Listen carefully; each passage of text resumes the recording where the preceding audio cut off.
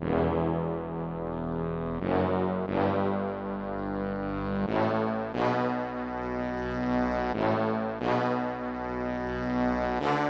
4, and we're ready to break it down for you. Chris Long and Ryen Russillo here on the Russillo Podcast, part of the Ringer Network, and brought to you by Belvedere. Produced in one of the world's longest-running distilleries, Belvedere Vodka is the world's finest all-natural vodka, part of a 600-year Polish vodka-making tradition. Belvedere is made with 100% Polska rye, pure water, and no additives. And, I don't know. What's up with you this weekend? Nothing. No drinking. My DirecTV was broken, so I had to, download every streaming app known to man and toggle back and forth between Sunday Ticket. I had to get a cable box with an antenna to watch Virginia lose to Notre Dame. Oh my gosh. It was real bare bones. That's like, I don't even know what that is. That's just like going back in time. So it was back in time. It was terrible. All right. Well, we're going to break all this stuff down. Luckily, you had the streaming and the antenna to make that work. A lot of streaming going on in my house. I'm like, what is Sling? What is Hulu? I don't know what this stuff is. And back in the day, you'd get cable. I'm sure they didn't need any information. Now you're giving them everything. Passwords, location. It's getting scary. I had a rough week 1 DirecTV deal, and now the compound is all off. We're not aligned. We're offline, I think is the best way to describe it. We got all sorts of issues. TVs aren't working, but we're going to power through this. We're going to be good to go. I was living in my parents' house a month ago, as you know. The game watching experience has improved, no doubt. I'm not complaining. That's right. Are you in the new pad now? Nah, not in the new pad. Pad. Okay, so let's do this. Here's the game plan for today.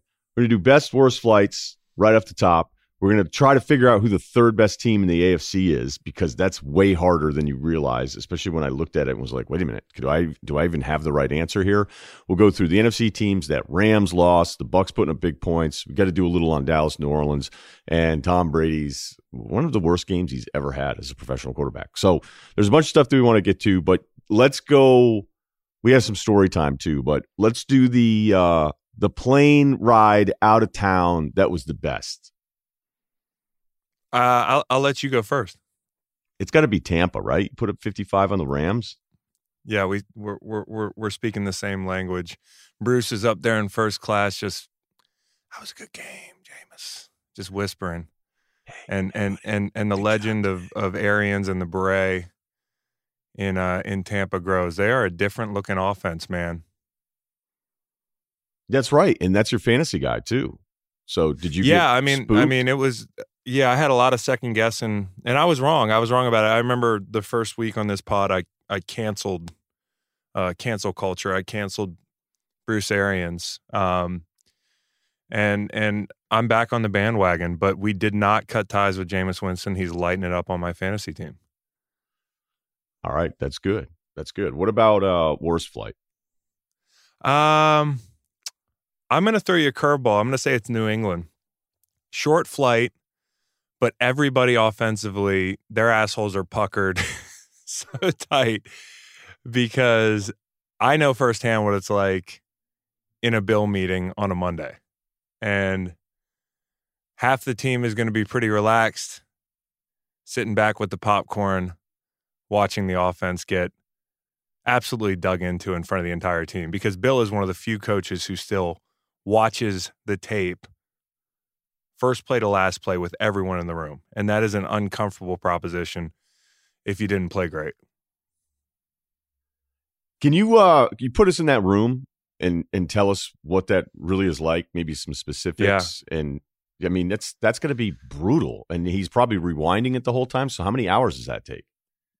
Well, it's a long meeting, and I think more coaches should do this. I think there's way too many coaches in the league that they have their offensive specialty or their defensive specialty, and one thing that makes Bill great is he can coach any position better than the position coaches. Maybe short of Scar on the offensive line there, but he's a legend. So I think in general it's a lost art being able to coach with nuance and and with detail, the end zone tape, offensively and defensively, all the way through. And that room is dark. Everybody's in the room.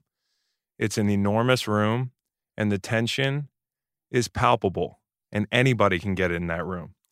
And you better load up on coffee. You better not look like you're sleeping. You better not look like you're not paying attention.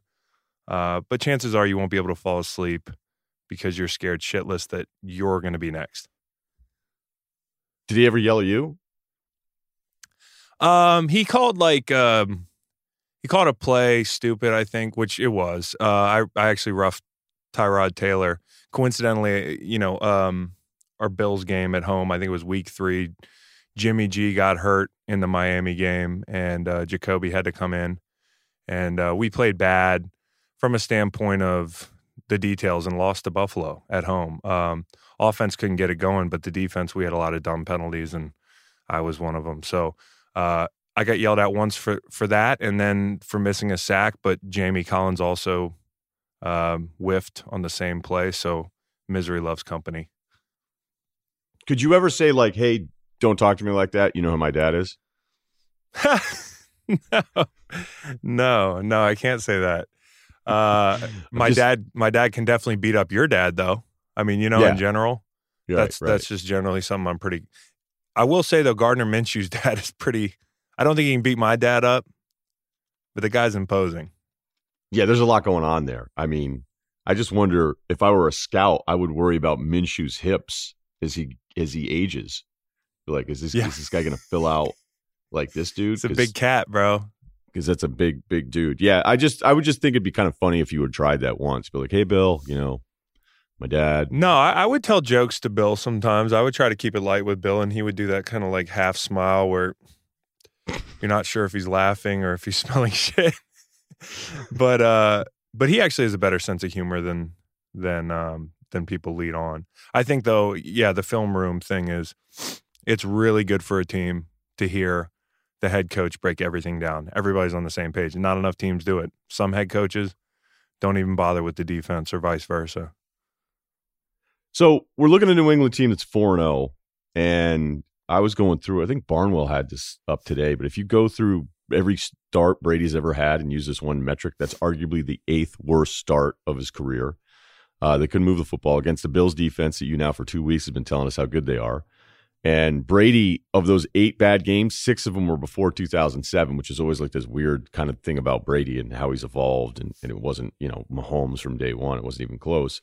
But as you stretch it out, like you asked me this question, and I know it's ridiculous a month in to do, hey, these are what the playoff standings would be right now. But your 1 and 2 seeds are Kansas City, New England. The other 4 AFC playoff teams are Houston, Cleveland, Buffalo, and the Oakland Raiders. No Chargers, no Colts, no Titans, even though they had a nice win. No Ravens. The Steelers are a mess. They'll play tonight. I think if somebody said, who do you want to bet on being the 3rd best team in the AFC is, I would just be like, you're just going to have to shoot me. Like, I don't have an answer for you. Because every time I think of one of these teams as an answer, I'm like, wait a minute, that can't be right. Yeah, I mean, it's certainly good news for teams like Buffalo. We can get to Buffalo and why they're good, why they're not so good, and what we learned from that game yesterday. But there's a gap for sure, and it's good news for teams like Buffalo because of the wild card. I mean, the depth in the AFC is just not the same as it's been in years past. And I actually think, if you're looking at who the 3rd best team is, it may not be today, but I like the Chargers. I'm not giving up on the Chargers. I still love Phillip. They're getting Melvin back. And, when you talk about Melvin Gordon, he's the perfect guy to help them put that Texans game away. I mean, we talked about his trade value with Eckler and them getting yards on the ground the first couple weeks and how we perceived his value might be going down. But it wasn't the Colts or the Lions games that they needed a Melvin Gordon. It was that game where they're up big at home against Houston, can't control the clock in the 3rd quarter, can't pound the ball. I think they get him back. He adds that dimension for them, and still got the Chiefs twice. They got the Bears coming up, Packers, but I trust Phillip Rivers. So I trust them to be the third best team. I like that answer, and I normally have a really hard time quitting the Chargers. But I don't know. I mean, I think a big part of this weekend, and I think this is like an awesome thing, but Cleveland being 2-2 and beating Baltimore with all the stuff, right? All the extra, because when you have all that extra stuff and then you don't live up to the expectations everybody has for you, like you're going to get it way worse. And that's who Cleveland is. And it's not fair, but you could have argued, hey, this is fake good. This is fake success. They haven't done anything, Baker and the whole thing. And they get smoked in that first game against Tennessee and now have turned this around a little bit and beat a Ravens team that, the first couple of weeks in, people were wondering if that was the best team in their division, or was that a team that could be a 1 or a 2 seed in the AFC? I mean, it still didn't have anybody ahead of New England and Kansas City, but that win for where this team started and 4 weeks later feel like they have this thing figured out with some of the changes they've made. I don't think it's a terrible answer to go, hey, you know what? Maybe Cleveland is the third best team in the AFC.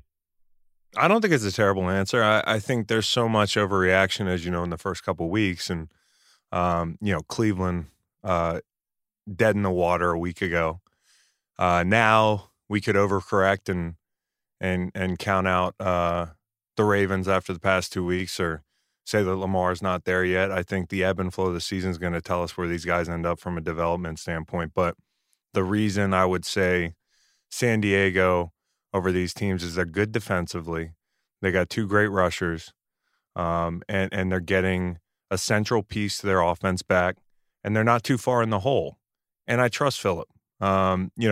Maybe not from a standpoint of avoiding implosion in a deep playoff run, but when you're talking about being a top 4 team in the AFC, it's something they've done year in and year out. I think the cream will rise to the top there.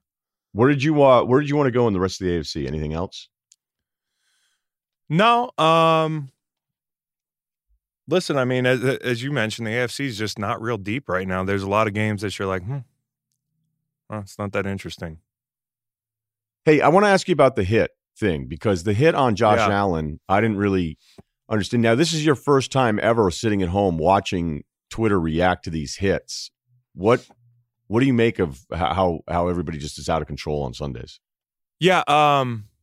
Listen, I think we've just reached this point here where we're forgetting that the game is moving very fast and we're seeing everything in super slow motion on HD cameras. And I think people are discounting the bang-bang nature of these plays. Now, with a Burfict, who the story just broke, he's suspended for the season, there's a track record. I mean, he's literally tried to decapitate people for years now. Mind you, we love watching old highlights. We love watching LT. We love watching, these guys back in the day that would take your head off, Tatum, guys like that. The NFL's built a brand on that. We still love that. But we're saying now the game has changed. So what we're punishing these guys for is not progressing. I think Burfict has the track record, so you have to judge him independently. When you see a hit like Jones, you've got Josh Allen, who's 6'5", 6'6". He's lowering his head at the sticks for a key first down on 3rd and 8. And Jones, who's probably not even 6 feet tall, actually lowers his head, probably to adjust his angle, and make a play. Now, when I say that the intent is not dirty, it's not abhorrent, it wasn't malicious, I had people in my mentions like, nah, fuck him. I said, fuck him, really? Well, you got to at least give me the fact that he hit him in the head. Nobody's disputing that. He'll probably be fine. But I'm not ready to make an intent judgment on a hit like that at all. It's a key play in the game. Allen's a runner. And he's basically a tight end stretching out for the sticks. He's not defenseless. But we've come to this point where we overcorrect and overreact a lot. There are hits we want to get out of our game. We know which ones those are. But let's not conflate the intent with the fact that sometimes it's hard to hit people accurately. Like, if you told me to hit somebody on their belt line, that's a really hard place for me to hit at full speed with the angles taken into account. So I didn't think the Jones hit was a big deal. Yeah, after the game and some of the Bills players are like, oh, if we had done that to Brady, if we had done this, I think it's just we all need to sit back and go, hey, the NFL doesn't want these hits in there. And sometimes they're going to go throw flags that seem excessive. And then sometimes they're just going to miss some too. And it's okay. Like, it's not ideal. It's not, hey, we want to miss a bunch of calls this week. But you're right. Especially when it's the secondary and the guy already has the offensive player teed up, lined up, ready to get him. And then the guy lowers his head, and then it looks like it's this vicious on-purpose hit. And more often than not, I don't think these guys want to do this. I don't think you guys are out there wanting to hurt each other. I mean, I know that sounds naive, but no, I mean, I think there's a certain element of guys wanting to. I mean, we want to hit people really fucking hard, but at the same time, we care about the consciousness that's arose when it comes to CTE, concussions, and you're certainly not trying to headhunt anyone. But at the end of the day, I do think there's still this double standard when it comes to offense and defense. I mean, you looked at that hit, the tackle from the Bucks put on Marcus Peters. Marcus Peters got absolutely drilled right in the side of the head. And it was as bad as any hit we saw on Sunday, save for the Burfict hit. And nobody gave a shit. In fact, people were the same people I saw on my timeline earlier who were, grandstanding for player safety and using, Jones's hit on Allen or, the Burfict hit, which was bad, are like, look at this guy. Look at this O-lineman level Marcus Peters. I mean, he just gave him a concussion, and the play was, I mean, Peters is crossing the goal line, and he completely hits him in the side of the head. But there's this double standard. It's like the same thing when you see a running back lower his shoulders and his helmet goes parallel to the ground, and nobody cares. So I think they need to work on that in general and just try to be consistent. I know that's hard, but the consistency is the key. I think you'd have less people pissed off. The game itself, if we wanted to just finish that one up there and kind of compare it to some of the other things, because I think what we're learning now a month in, and this is not new. I hate when people be like, hey, all the teams are flawed. Be like, yeah, because there's rarely ever these perfect teams that are at the top of both offensive and defensive rankings. It doesn't really happen that much anymore. But New England's got some O-line problems. They're not able to run it. We mentioned Brady and that defense. It feels like even the best teams 1 month in, we're staring down some major flaw. Oh, absolutely. I mean, you look at that game. I mean, New England has historically not played great in Buffalo, even though they haven't lost since 11. And Brady's numbers, as you mentioned, haven't been great against the Bills, but he was out of sync yesterday. And, they couldn't get the run game going. They're bottom third in the league in yards per carries on the year. Brady goes for 150 and 3.8 per completion, but he really hit 2 plays. That's all it was. I mean, it was a James White down the sideline, man coverage with a linebacker, and then Josh Gordon a bunch of yards after the catch down into the red zone. So, I mean, that's 50-plus yards on those 2 catches combined. He's under 100, 18 for 39. His rating's below 50. Doesn't throw a touchdown, bad pick in the red zone, very uncharacteristic of him. And, the way they're not getting into sync, I really think it's more Devlin and Gronk than it is Wynn and Andrews. I know the O-line problems are an issue, but they've had those before. They've had games early in the season, like Tampa, I believe it was a year or two ago, where you're looking at him, you're like, how are the Bucs beating the shit out of Tom Brady? Is this done for them? I think the difference is now, they tried to use the fullback yesterday. They didn't use as much as they had the rest of the season. Devlin's out. The run game's getting interesting because that's something they leaned on late last year. And they don't have Gronk. They can't get in heavy packages. They can't do the play action pass stuff, create mismatches. So I'm a little bit worried about the Pats offense. I'm not in panic mode because they always have these games, and Bill always talks about there's 2 seasons. The first half of the season is less relevant, and the real season starts late in October and November. So I don't think the panic button is the way to go yet. But the fact they can't get the run game going, 7 3-and-outs yesterday, he had to burn a bunch of balls. I mean, screens, off target all day. So an interesting day, but we should be talking about Buffalo as well. Yeah, the defense has been, something you were on very early. And now here we are. We're looking at a 3-1 team that competed against maybe the best team in the AFC. If it's not Kansas City, we have that moment in that game where it feels like Stafford's going to have this throw, and it's like, man, they're going to beat the Chiefs. And then Mahomes is like, doop, doop, nope. Like, that's not happening. And so, I don't think that was really that surprising. I think that the crazy thing is we just expect that Mahomes is going to be able to do that whenever he wants, because that's like the standard this guy's at right now. Right. And he missed a few. He missed a few throws yesterday, and I think that's when you look at that game. If you're talking about weaknesses, certainly it's not the offense in Kansas City. I think their weaknesses are more the secondary and the pass rush. I mean, their pressure rate is down almost 10 points. Frank Clark, who I was really excited about, hasn't quite come on yet. Houston's gone. D Ford's gone. Maybe they underappreciated those guys. They got 3 new starters in the secondary. So I think the Chiefs more often, that defense is going to be the topic of conversation. They don't have to worry about stopping the run because nobody has to run the ball on them. They're always playing catch up when people are playing the Chiefs. So at the end of the day, Mahomes hits 5 or 6 of those deep throws that he missed. That game's a completely different game, and we're saying, wow, this team is the class of the AFC right now.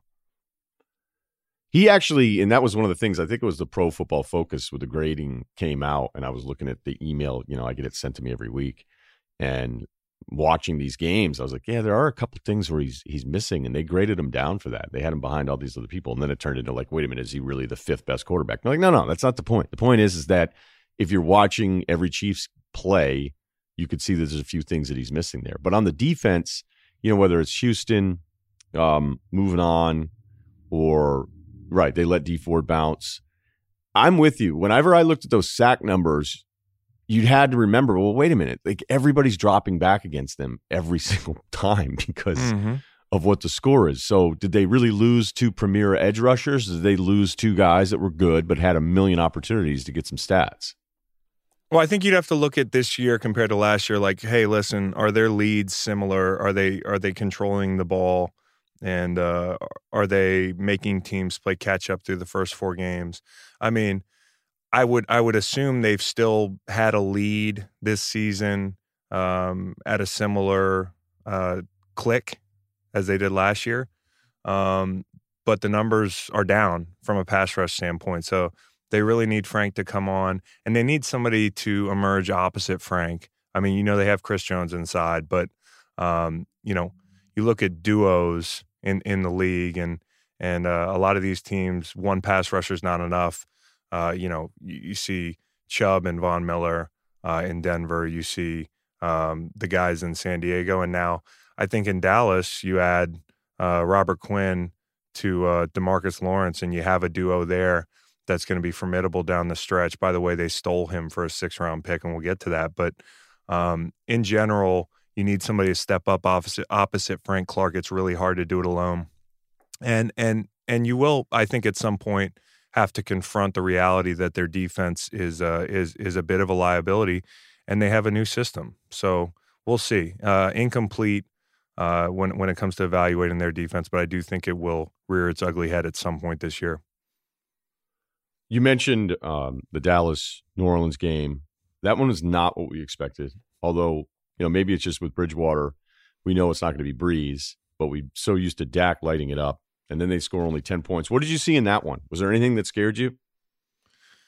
I think what scares me about Dallas is their inability to get pressure. I mentioned Robert Quinn being a huge addition, and I think his acquisition for a 6th-rounder is highway robbery. And that trade will turn out to be just as impactful defensively as the Cooper trade did, pan out to be on offense last year. I really do. That's lofty. And they're gonna have to win games. Well, Rob Quinn. I mean, people forget about Rob. Rob played in obscurity in St. Louis, and he's had a 19-sack season. He had 30 plus over 3 years, 40 plus over 4 years. He's a stud, and he went down to he went down to Miami after a couple of back surgeries and just wasn't the same. And well, it wasn't a couple back surgery. I believe it just one, but people were kind of like, he's older. He's getting to be on the wrong side of 30 here coming up. Not quite the same player, but also a guy who's incredibly bendy and explosive, and playing on turf is a big deal. He's back in Dallas, crowd noise, turf. He can really bend that inside knee. He's going to have a really big year. What I worry about with Dallas is them not being able to get the run game going. Last night they were pretty abysmal on the ground, and that's uncharacteristic of them and their offensive line. They struggled to sort games last night in protection. Dak got hit a lot. And at the end of the day, you can see why everything's predicated on them running the football with Dak in that offense. So they've got to shore that up. But Zeke might be out of shape still a little bit. Zeke might not be seeing the field well. It's like preseason for him still. I mean, he just got off a flight from Cabo like a month ago. Yeah, but if you go to Cabo and you just relax, you can. Yeah. I did a relaxing Cabo trip. Yeah, right? and ironically, you guys probably both flew Southwest back. I couldn't believe that, he rushed back to sign his huge deal, and he was just walking through the airport with like paparazzi chasing him. Like, dude, get a PJ. Maybe that's where his head's. He's like, look, private jet, private aviation's great, but you get that bill. lunch pail guy. I mean, I'm not worried about this. What happened to Dallas last night does not concern me down the line for them. They were missing Gallup. And I think at the end of the day, you look at them last year in that game against New Orleans. What was the final score of that game? 13-10. The one thing I worry about them with, though, is this phenomenon where the rush game just kind of disappears, and it happened in the playoffs to them last year. It's the last time they had under 50 yards rushing. They had 45 last night. They had under 50 against the Rams, and they ran into a brick wall. Okay, irresponsible question of the week. You ready? Let's get irresponsible. Would you rather have Haskins than Cousins? Mm. I don't like watching this team Cousins right play now? football. Yeah. Huh? I don't like watching Cousins play. I don't think the Vikings do either. I mean, this is one thing I was really wrong about. I was really high on them. And I think I said something to the effect of whatever you know about Kirk Cousins, just it goes out the window.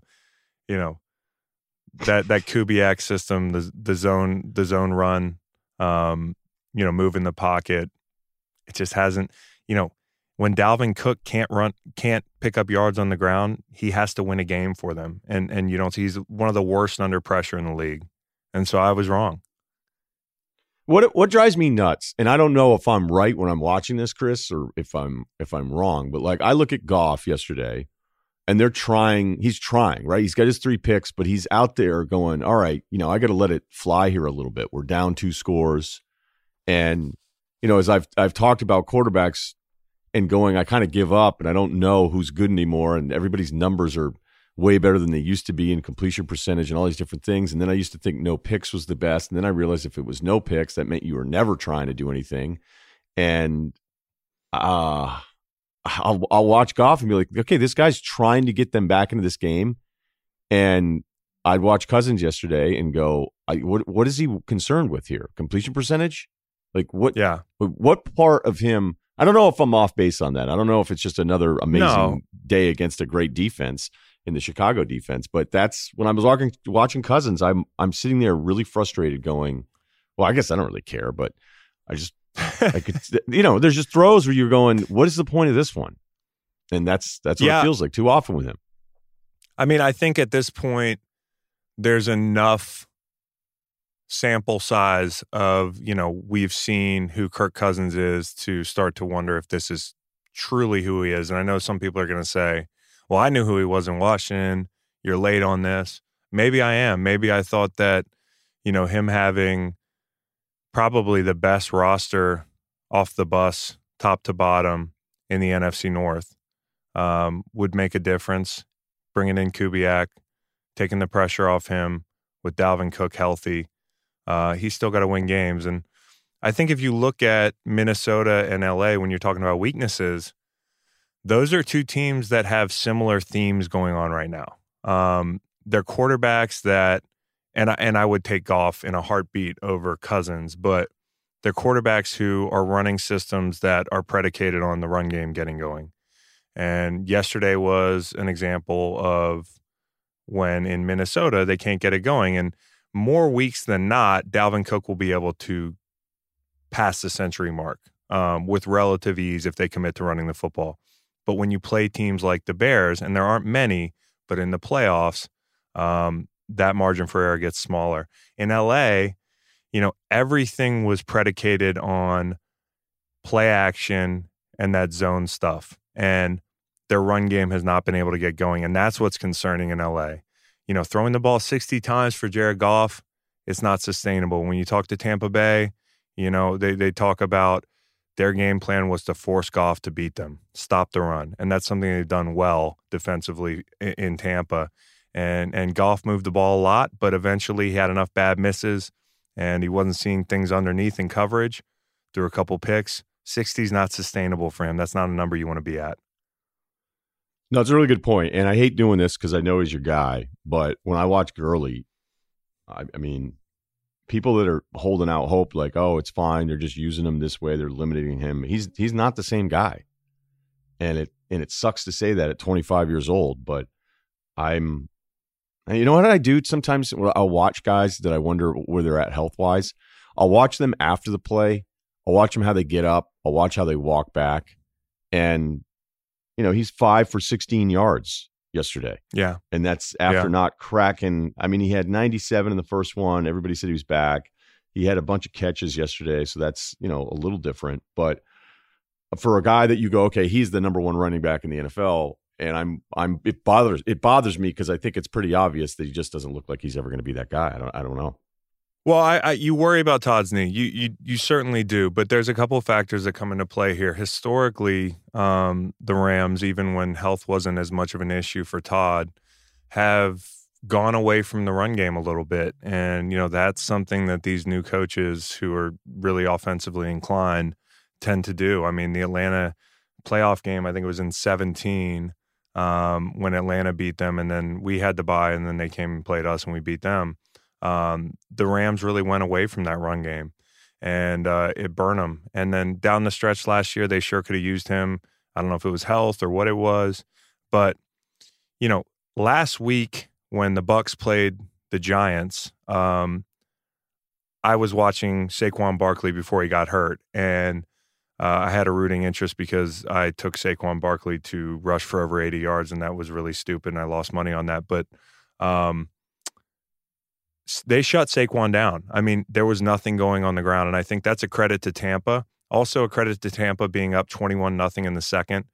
So yeah, the Gurley thing is a poignant conversation, but I just don't think yesterday alone is kind of the example to cherry pick and say, well, this is why it looks bleak in the future for them in the run game. A culmination of factors, not committing to it, worries about his health.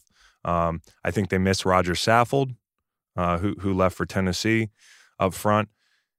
The entire thing's predicated on that run game, and I'm worried that if you're going to force Jared Goff to beat you, he's not going to beat you too many times against good football teams. No, it's a good point off of the Tampa thing the week before. So because of that, I guess I will wait it out. Would you rather be than the Bears and their offensive problems? They lost Trubisky to an injury. Chase Daniel comes in. They get the win. The defense is great again. This LA Rams thing, you could kind of see it coming. You'd be watching the games, and it was kind of funny the way they were talked about out here, on 710 radio. They'd be like, all right, they're undefeated, but do you really feel great about them? And that's, because it's a team coming off a Super Bowl appearance. And I didn't feel great about them, but they were still winning games. So to see them give up that many points to Jameis, like that's a lot. But to have them lose a game where they didn't look great or Goff didn't look good, like, okay, they're 3-1, not the end of the world. Who would you rather have as far as their flaw? LA's flaw with the uncertainty? I'd probably rather have the Bears. And you were on this last week about LA, and you were like, I'm worried about them. And I said, I kind of shrugged that off. I am worried about LA. But I'm kind of worried about them. It's not Goff. We knew Goff has been a middle of the pack quarterback, and that's not a slight. There's a lot of great quarterbacks in the league. But at the end of the day, if you can't run the football, it's too much on his shoulders. Same thing in Chicago. I'd like to see them commit to the run game a little bit more. Take pressure off. I guess it's going to be Chase Daniel, who outdueled Cousins yesterday. It was like a duel on horse tranquilizers. But I think Daniel had 3 attempts over 15 yards, but he was accurate. Defensively, they were missing Smith and Hicks. I would rather be the Bears. Their defense, I mean, they played with energy, man. And it wasn't like they had a lot of lead time knowing they were going to have to win a game with Chase Daniel under center, although some people would now at this point say, well, Chase Daniel looked pretty good. I'm not ready to call that a quarterback controversy, but I love their defense. They were missing a few key guys yesterday, and they completely shut down an NFL offense, which included Dalvin Cook in a big divisional matchup. That's going to win you more games down the stretch than making Jared Goff throw the ball 45 to 60 times in a game.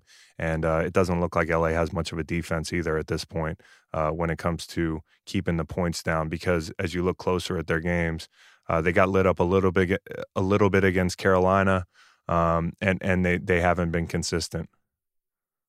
How brutal is it when you're out there and you're like, they're going to score every time against us? I mean, I know that really well. It's funny because I was looking at a stat and the Rams this was like the third most points they'd ever given up in franchise history. I guarantee you I was on the field for the first 2.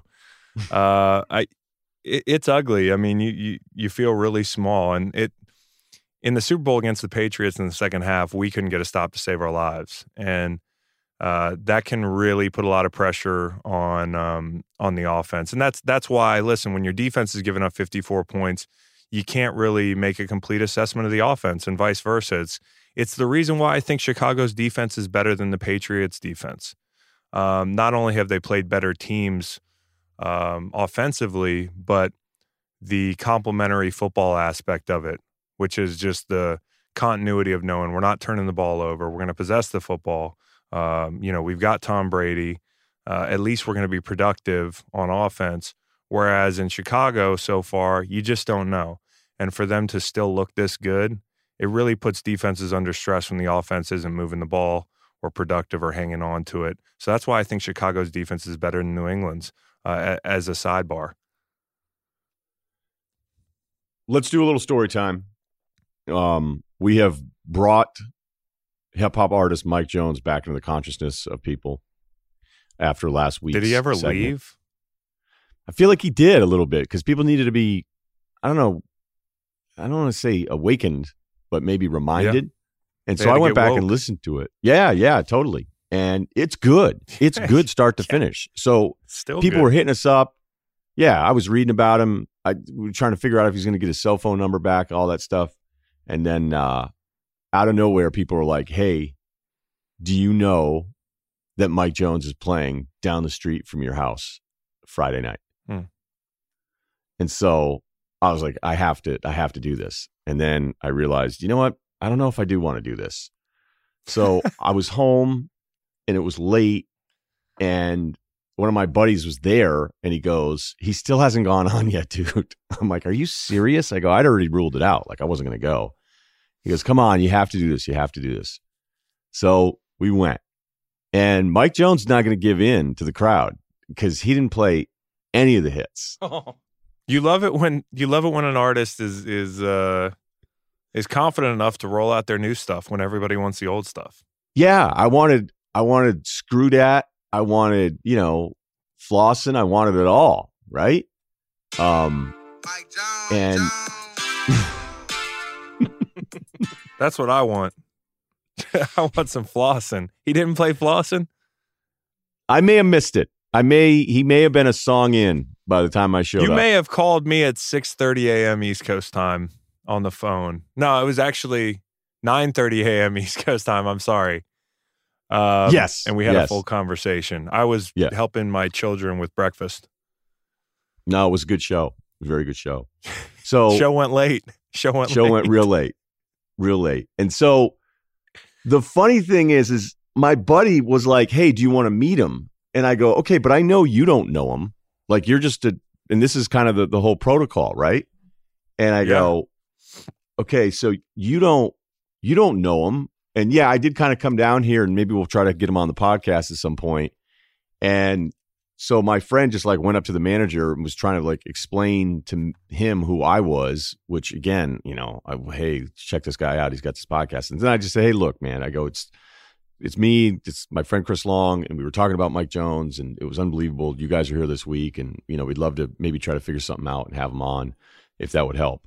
And he was like, yeah, no problem. But what it led me to, that's not really the story. The story is more about the story rules. was you name drop me, which is it's not a strong name drop. Yeah, but I was trying to explain it. I was trying to explain it in a way, like normally I wouldn't name drop you, but I figured there was a good chance he didn't know who the hell I was. So I thought, I don't think Mike Jones knows who I am either. So my guess is going to be no, he doesn't. No. So here's the question though.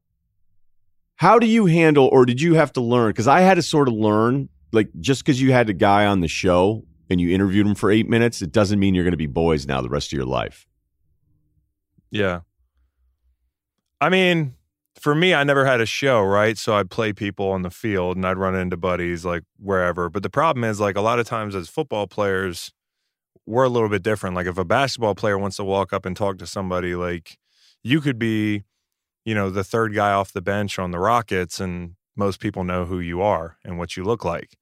But as football players, if you don't play in a big market, if you don't play a big position, and people don't watch the game closely, you have a helmet on. So for me, I just assume usually nobody knows who the fuck I am, which is a good assumption. But I've had some missteps where I've overextended myself. The problem is I'm way too regular. And so for me, I'm like, well, this dude probably thinks he's regular too. Like, it's not a big deal.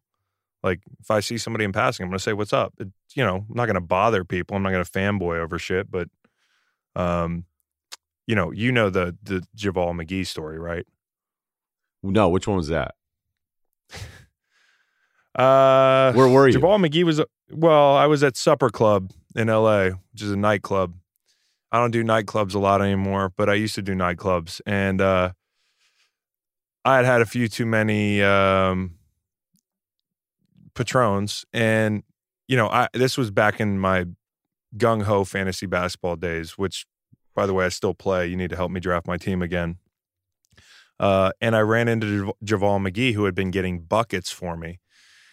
I wouldn't say I ran into him, because as I was walking by, I extended my hand for the dap, drunkenly, just in a hallway, like probably on the way to the bathroom, and I was like, Javal McGee getting buckets for my team, and just dap, hollow man dap. Nobody on the other end. He just walked by me like I was like I wasn't there. And I learned my lesson then. Like, just don't assume anybody knows who the fuck you are. It's not that I was assuming that he knew who I was. I just assumed that he cared about people who owned him in fantasy, which is also a mistake. Yeah, I don't think he would have cared about that. And he's a tough one to figure, because I don't know if he'd know who you were, right? He wouldn't. He wouldn't. And again, that's the thing. It's like, that's the lesson. And this is when I was a dog. But even at my peak, there's no name recognition. There's definitely no facial recognition. I think he just thought I was like, I get Fassbender a lot. He probably thought I was Fassbender, and he hadn't watched a lot of his movies. Yeah, it's probably a Fassbender thing. Totally. It was a Fassbender mix-up. He didn't like. Yeah, I used to do that when I was younger. Ever. When I was younger, it took like a year or two where I go, hey, yeah, this isn't like a lot of these dudes. They're not connecting with you, and you're by the way, you're a lot older than a lot of these guys. Russillo, like, take it easy. And we had Dwayne Bowe on before the national title game in New Orleans, and LSU receiver, had a nice career. We were talking about watches, because he was checking out mine. I was checking out his. And we were talking it up, and LSU guy dapped it up, all good. And then 3 weeks later, talking about watches. Yeah, talking about watches, talking about LSU and Baton Rouge, the whole deal. G-Shocks. G-Shock, yeah. I'd be like, man, the G-Shocks they're not making them the same anymore. They just either that or we got older. So then I saw him 3 weeks or so later, and he may have been talking to Ray Lewis, and I went, "Hey, man, what's up?" And he was like, "Motherfucker, step back." Like, he didn't say that, but that was the look on his face. That was the vibe. Like, it was like, bro, are you fucking high, son? It's all good, man. You know, like it wasn't media availability time for him. The one that was bad for me was, and this is somebody who I've busted his balls about, this was Marcellus Wiley, who's the coolest dude ever. But I saw him at the bar. I think it was at the ESPYs or something. And I was talking to Gary Sheffield, which was a big victory for me, was Gary Sheffield knew who I was. So I was very excited about that. And then Marcellus comes up and he's talking to Gary because they know each other. And he called me Kyle at least 7 times. And, you know, Gary and me are just going along with it. I've definitely gotten called Howie and Kyle a good deal. So not only have I been absolutely big time by Javal McGee, but I get the Kyle treatment a lot. In front of Gary Sheffield. Gary Sheffield, I remember that night because he was in the lobby, and he I think he's a big time consumer of sports talk. So well, listen, there's first rule of Fight Club: you don't embarrass me in front of Gary Sheffield. I know I wasn't going to do that. Is that what you thought I was doing? No, I know. Well, Marcellus did, but we talked it out. Oh, Marcellus, yeah, that's all right. Yeah, Marcellus, that actually makes sense. I'm trying to think of another one. Oh, went to go see Rick Ross, and this one wasn't great. Oh boy. Yeah. Sterling Sharp, who I don't know if you've ever met him. He couldn't be nicer to me in the 2 times that I've dealt with him. And he was really, really cool. And we were standing up front, and he was with Warren Sapp. And they had like a Magnum of Belvedere. Seriously, I'm not even saying that because they're the sponsor. And Sterling looked at me. Well, that just worked out. Yeah, Sterling just looked at me and was like, "Here you go." And then Sapp got like pissed just because I was standing there. And then a guy came over to say hi to me, and Sapp was like yelling at the guy. And I was just like, I don't know what to do here right now. And then I told Warren, I was like, "No, hey, I met you. I was at the St. Jude's charity thing." He's like, "I've never met you." I'm like, "No, we met. You hosted the floor." No, but as soon as he says he hasn't met you, you just accept that as gospel and move on. Or you could have name dropped me like you did to Mike Jones. We weren't really buddies then, but it was I tried to like go, no, dude, we've met. I do know you. You know me. I don't know you. And I was like, okay, all right. I was like, no problem. We're good. It happens to the best of us. I wasn't trying to talk him into it. But that's the thing, is you just have to understand. And the lesson for those listening right now is that the self-awareness thing is a really great thing to have, where you start to go, oh, hey, yeah. Because it happens. It happens to people on radio and TV and in sports. Like, I know buddies. I've seen plenty of teammates that geeked out, because somebody was there. Like, you should have seen these guys on the Eagles when Kobe came to talk to the team. And Kobe couldn't have been nicer to everybody. But guys were acting like teenagers, man. And I'm just watching. I'm like, don't get embarrassed. Don't get embarrassed. Alcohol's the thing that messes it up for everybody, though. And right, it messes because up you for start fans thinking, too. Right, you'll think like, oh, hey, this guy will definitely want to talk to me. Yeah, and fans and players alike, I guess, when you fanboy out, and meet somebody, they don't know when to exit. That's the biggest. That's number one rule of Fan Fight Club, is just know when the conversation is over. If you got nothing else to talk about, just keep it moving. Like, do you expect to become new friends with that player? I don't expect to become new friends with Javal McGee. I just wanted to tell him he'd been doing great on my fantasy team. He didn't give a shit, and I knew it was time to move on. Fans could take a page from our book. That's always the fascinating thing about Van Pelt, is that if we've been out, and it's been years since I've gone out with him, based on schedules moving, him having 3 kids. But if people come up to talk to him, he would talk to them the entire time. So they could, if they had 2 hours, of content, he would be there for it. And I would just be like, dude, you got to tell that guy to bounce, man. Like, we all want to hang out. You need friends that can swoop in. I would try. I would try. A safe word. Yeah. Yeah. Apple. Apple. Gardner Minshew. I did, on a random note, I saw Ad Astra this weekend. Oh, yeah, that's right. You wanted me to do a movie review, but I didn't have time with football this weekend. But. Yeah, I mean, you're so busy right now, hanging out with Mike Jones.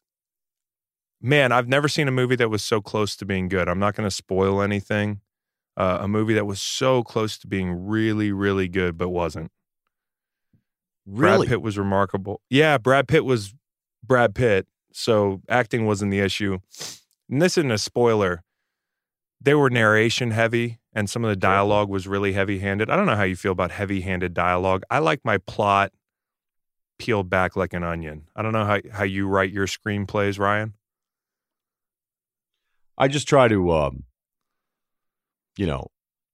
want it to feel real. That's my thing. Like, would that sound like something somebody would say? Okay. Yeah. Then it didn't sound real. And of course, I don't know what real is like in the future, but another detail in that movie that's not a spoiler that absolutely sucked was that Brad Pitt drove a car to the airport to get on a commercial flight to the moon. Like, that's not happening. Like, by the time we have... Brad Pitt drove in a motor vehicle, like a standard car, not a flying car, not a floating car. There was no underground railroad system where, like, the train's, like, fucking hovering. You know how you picture, like, 2060 being. To the airport to board a commercial flight to Mars. Huge oversight. Details like that really bother me. So I would say definitely worth seeing visually. It's a masterpiece, and there were some cool themes, and I look forward to your review. My review was that I love space movies, and I couldn't quite get behind this one. I do like a good space movie. Are you one of those guys, though, that hates Inception? Or excuse me, not Inception, Interstellar. No, I love Interstellar. Interstellar is one of my favorite movies. Yeah, I like it. Wasn't too. as high on The Martian. The Martian's like a Disney movie. I read the book The Martian, and it's one of the first. Yeah, Matt Damon. I had read the book because I was just trying to do something different, right? I've never read any science fiction before, although I'm reading a science fiction novel right now, which is started off and it's really cool.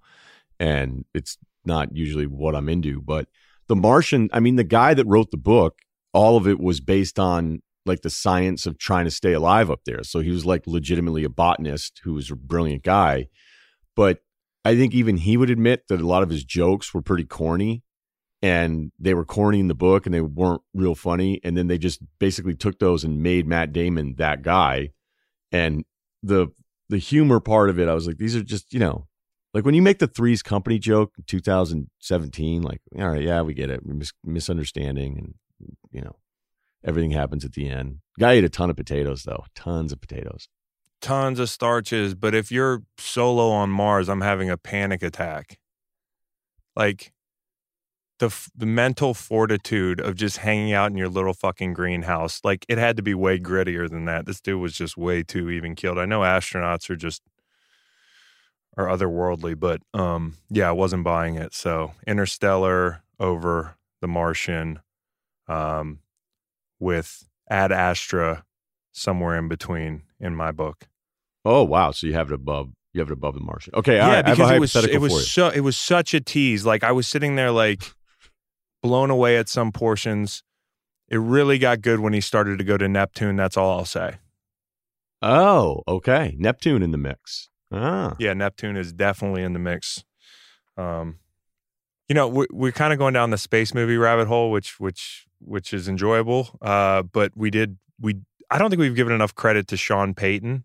I think we talked about all these games and we talked about Dallas And, hey, what about Dallas? This, that, and that. How about the team that's been in it every year, the Saints losing a generational quarterback 2 weeks ago, having the Rams on the road, the Seahawks on the road, and then the Cowboys at home. If I'd have told you they'd be 2-1 coming out of that and lose Drew Brees early in that game in LA, what would you have said? Yeah, no way. And especially when you think about how the Cowboys have been playing, and then you still feel like having to go up to Seattle, although that was such a ugly Seattle game from them where it made me kind of go, wait a minute, Seattle's usually when they're missing that piece in the run game, they look different, don't they? Yeah, and it's they're a little bit like your Chargers call earlier, where I feel like there's just teams that they never give up on, or I always expect to be kind of good and maybe sneak into the playoffs. And Seattle's always that team for me. Like there'll be times where I'm like, no, this guy. I mean, I think I was even arguing Russell Wilson for MVP 2 years ago. So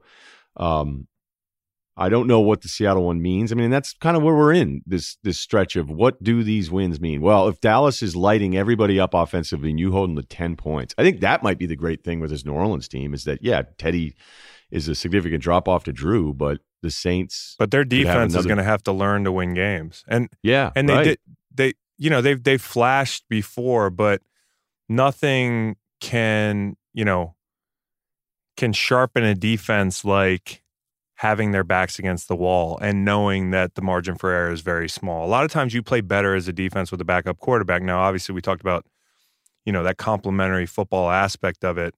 It's a double-edged sword. Like, yeah, you'd rather have Drew out there lighting it up and, possessing the football, which they did. They possessed the football well, 36 minutes last night. But I wasn't sure what Kamara would do. Kamara's been good the last 2 weeks. He went for 89 last night, kept moving the chains late. And Zeke, who has more around him, accomplished less. Thomas was targeted 9 times, 9 catches. Sean Payton's just found like different ways to win with this team. And Bridgewater, like we all love Teddy, he's not a franchise quarterback. And that's no disrespect to him, but Sean Payton's been able to manage him. And I'm blown away. Like, before this started, I doubted that they'd get out of this thing in a position where Drew could come back and they'd have home field and this, that, and the third. But it's not out of the question. I mean, the rest of their season, they have 2 more teams with winning records that they got to play. That's the Bears and the Niners. So, I mean, like, it's all there for them. The question is, when Drew comes back, is he truly healthy or is he like NFL healthy where they say 6 to 8 weeks and you come back and you're not quite there? So we'll see. I don't know what the implications are, but I think that if they keep winning, the sky's still the limit for them. Yeah, you point out the rest of that schedule. But you had that injury. Did we already talk about this injury with you? Which one? When you had it? Because that's a really good point. Oh, yeah. Like healthy or NFL healthy. So what, Yeah. No, I mean, like, you could probably, have you had any surgeries? I'm not even being a dick. No, I've declined every time I've had to have something. I just said, is it mandatory? And they're like, no. Yeah. I was like, okay, not doing it. Like when I broke my finger, I got that hammer finger thing and that celebrity. Oh, the hammer finger, football. huh? Yeah. Yeah. You got the hammer finger thing? Yeah. I think John Ritchie was like, oh, it's hammer finger. I was like, what? What's that? He's like, it means your fingertip shattered. And I was like, is it? And then I went in and that was after I asked out Meghan Markle. You asked her out? No, it's a joke. There may have been a DM, but then I don't know what happened to her. Oh my God. You DM'd Meghan Markle? Okay. This is a whole another, I want to go down this rabbit hole too. But I mean, like, yeah, I mean, Drew's, no. We were teammates. Markle and I were say? teammates and we got along and it was like, hey, Uh-huh. you ever want to come on the show and talk about your show Suits? She was like, oh, she's like, what's your show about? I was like, oh, you were like, sports, yeah, I play a lot of pickup basketball. I decline surgeries unless they're absolutely necessary. Yeah, because I went in. I got an X-ray in the finger. They were like, "Hey, it's basically like stitching a eggshell back together. Like we could maybe do it, but it's probably not going to work." So I go, "So you have to cut my finger open and then try to sew these shattered bones back together?" He's like, "Yeah." I go, "I'm out. No thanks." Yeah, it doesn't make sense. Like surgery doesn't always make sense, and in the NFL, it makes more sense because you're trying to have things heal in an abbreviated time frame. Now, I can't tell you for sure if his injury to his thumb, I think it was gamekeepers, needed surgery if he were just a civilian, if you could just rehab that. But, I have a plate in my hand because Marshawn Lynch exploded my thumb joint. I was trying to arm tackle him. I was engaged in a block. By the way, in the fourth quarter of a fucking meaningless Week 17 game, and they put screws in, and the screws were like external screws, so you could like see them outside my hand. And I'd go to the bar, and like people were trying to get me to do this bar trick where I'd bend the screws. So that didn't work out well. And then I actually had to have a second surgery because my hand was completely arthritic and there was no joint left. So they put a plate in there. But I can tell you that thumb injuries change the way you do everything. And for a quarterback who's north of 40, I'm not saying I doubt it. He's going to have the best of everything, rehab, et cetera. He's not going to be in the bar bending his screws. Probably not. But he is a quarterback who's going to come in and have to contend with the timing thing. He's never really had to deal with this, I don't think, where he's come back late in the season from an extended, time frame recovery. Is he going to be able to feel the timing simultaneously with getting a feel for the ball again? It says 6 to 8 weeks, but it could be one of those things that you're not going to feel right for 10 to 12 weeks. And that's usually how it goes in the NFL is they put out a 6 to 8 week number, and it's more of a carrot for the player as much as anything. And also sometimes they say that, and that just means the tissue is structurally safe, which doesn't mean it's safe to go play football or that you're going to have the same effectiveness. So I think it's a big question mark for them. I'm surprised that Teddy's played as mistake-free as he has, and that they found ways to win special teams in the Seattle game. Obviously they're well coached. They picked up that fumble. I mean, I know that was a coaching point, right? Remember the Rams game? The Cam Jordan sack that should have been a touchdown? Right. Yeah. Sean knows that this is going to come up the next week, and they're going to let plays play out. And I guarantee you he had a whole meeting about that, and his guys were on top of it, picked up a fumble in that Seattle game that everybody thought was dead and went and scored with it. They scored on special teams, and then last night they won with defense. So they beat the Cowboys with 4 field goals. So at the end of the day, Sean deserves a lot of credit, and I was maybe a little bit premature on sinking them, with this Drew hiatus. The defense is such a big part of this, man. So, and sometimes with them, and look, the defense was, I don't know if off the top of my head statistically what they were last year, but I thought they were good, right? I'll have to look it up. They're one of those things that, like, historically, your confirmation bias is like the Saints defense is a problem. Totally. You just remember them as not being great. I mean, the Spagnuolo years there were historically bad. And generally, you're always thinking of Drew Brees throwing the ball around 40 times and some of those wild NFC South games that we've gotten used to. But the NFC South looks way different now, and their defense is pretty good. Yeah, and if I'm looking at the DVOA stuff right now for New Orleans, now that doesn't have Week 4 in there, but they're one of the worst defenses in the league. Last year, they were 11th. Yeah, so they're 11th. So that makes sense. I know you have one last thing and the shout-outs that you want to get to here before we call it a day.